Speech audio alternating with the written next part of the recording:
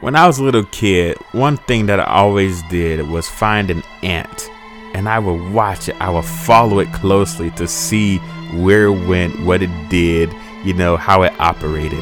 As a child, that was so fun. But there's also another thing that a child observes closely.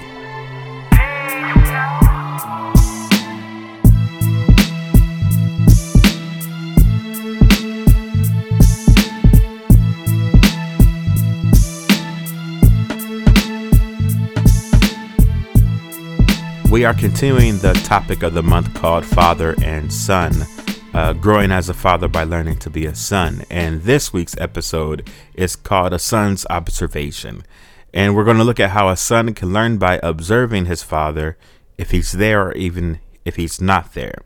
And as always, we're going to look at the scripture. We're going to look in particularly at Christ Jesus, who is the Son of God, and how he was observant with what his heavenly Father did.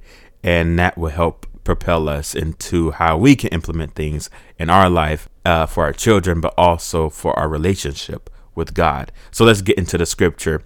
We're reading John chapter 5, verses 19 through 20. And it says, Jesus gave them this answer. Verily, truly, I say to you, the Son can do nothing by himself. He can only do what he sees his Father doing. Because whatever the Father does, the Son also does. For the Father loves the Son and shows him all he does. Yes, and he will show him even greater works than these, so that you are amazed.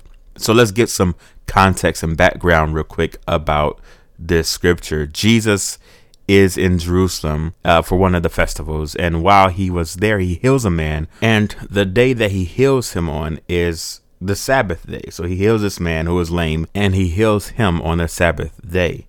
Now, the Jewish leaders began to persecute Jesus for doing this because he did it on the Sabbath day, which is not something you would do. And so Jesus addresses them before this scripture. And then he also goes on to give them this answer where he talks about, the Son can do nothing by himself. He can only do what he sees the Father doing. And so he gives them this answer. So that's the background and the context of this. He is defending himself by saying, look, I'm doing what my Father told me to do, and nothing more, nothing less. So this is amazing to me, because what the scripture shows is two things that we want to take and implement in our lives. And the first is that Christ Jesus observed the Father and did what the Father did. And the second thing is God was integral in showing his Son what he does. So let's go over the two things again. Christ Jesus observed the Father and did what his Father does. And two, God was integral in showing his Son what he does. So real quick, last week I came home from work to the joy of my energetic son, ready to tell me about his day. He does this a lot. He comes, and when I come home, he tells me about his day. He goes it's like a rundown. And as he's telling me his day, he begins to scour the room for this small plastic bag. And he proceeds to say, I'm packing up my lunch so I can go to work on the train. And I was like, oh, really? And he goes on to say, the train will bring me back home and I'm going to exercise. And I was like, oh, wow. I couldn't help but be amazed, because that's my routine. This little guy knew my routine. And the funny thing about it is, I just started this routine. It wasn't something I was doing for months and months and months. I just started packing up my lunch. I'm kind of bad at taking lunch to work, but that's a different topic for a different day. But anyway, it just really amazed me that he picked up on my behavior within a matter of 2 weeks. He had my exact routine down purely from his observation of my life. And this isn't the only thing he observed. And that the only thing that he mimics, he does a lot of different things, but it is telling because our children watch us. They see what's important to us. They see how we spend our time. They see how we react and respond to circumstances and outcomes in our life. And I always enjoy when he copies what I do. It's really funny to me. But as we go on this journey of father and son, it caused me to ask myself, what happens when there's no father in your life to observe? Can a child still make observations about their father even if he's not present? And what observations did I have of my own father as a son? What observations did I go through? And the answer is you can still observe. There's still observations you have, even if your father is not there. And so I went through the process of answering these questions. And the three things I observed about my father is this. One, his absence. I observed that my dad wasn't present in my life. And that's something I understood as normal, that my dad isn't there. And maybe that's a normal thing. There are many sons and many daughters who have also concluded the absence of their dad as normal. So that's the first thing I observed. The second thing I observed was his generosity. He wasn't present in my life all the time, but there was one time when he came, I think for my 7th birthday, and he brought me a TV. And I held on to that TV for probably about, close to 6 or 7 years, because that was something he gave me. And what I observed after going through this process, that man, he was generous. I observed that my dad was generous. He wasn't there, but at least he was generous. And then also the third thing I observed was his help. Because there was a time when I was going through a very rough part of my life, and people thought I ran away from home. And, my mom called everybody gathered and stuff like that. And I ended up coming home, and my dad was there, and I was like, oh, snap, this guy is here.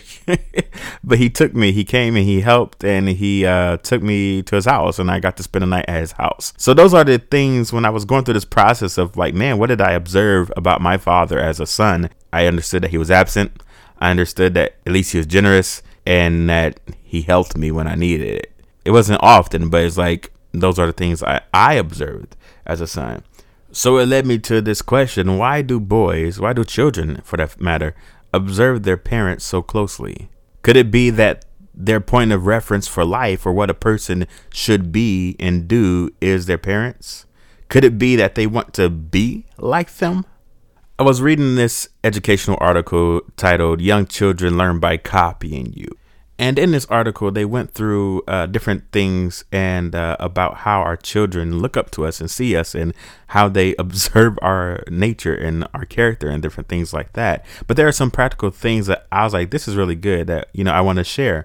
And here they are. The first thing is to remember that your children are watching and copying everything you do.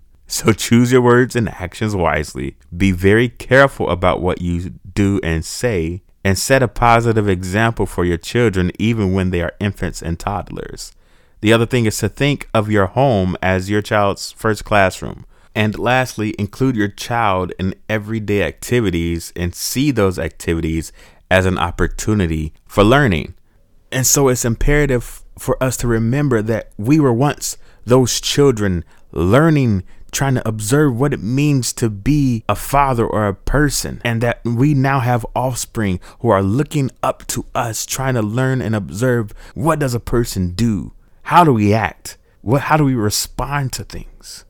So our takeaway from this is that we want to be good role models, good characters that our children can look up to and see and model their life after. And the best way we can do this is to always go to the scripture and see how Christ lived and how he set that example. He is God, but he showed us what it means to be a child looking up to the Father. The scripture said he did nothing by himself. He only did what he saw his Father doing, because whatever the Father does, he also did.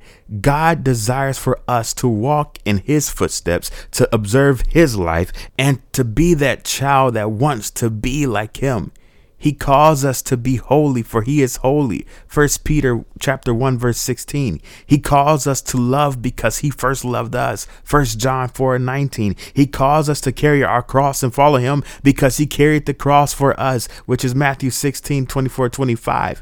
And just as God loves Jesus and showed him who he is and what he does, I believe God desires the same for you, to show you who he is and what he desires. The greatest example that a father can set for his son is to be a son and observe the Heavenly Father and to copy the Heavenly Father so that his son can see God through him and see what it means for his father to have a relationship with God, so that he too can hopefully, by God's grace, have a relationship with God. To notice or perceive something and register it as being significant is the definition of observe or observation. And so my question to you is it significant for you to want your child to look at you as a role model? If it is significant to you, then it should be even more significant for you to follow and have that relationship with God. That is all I have for you.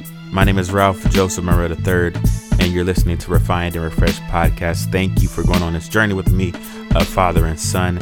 And I implore you, I really truly implore you to get in God's word and understand who he is as a father. We need to do our part as observing children and observe our Heavenly Father so that we can become more like him. Not just observation, but also following after him and obeying him.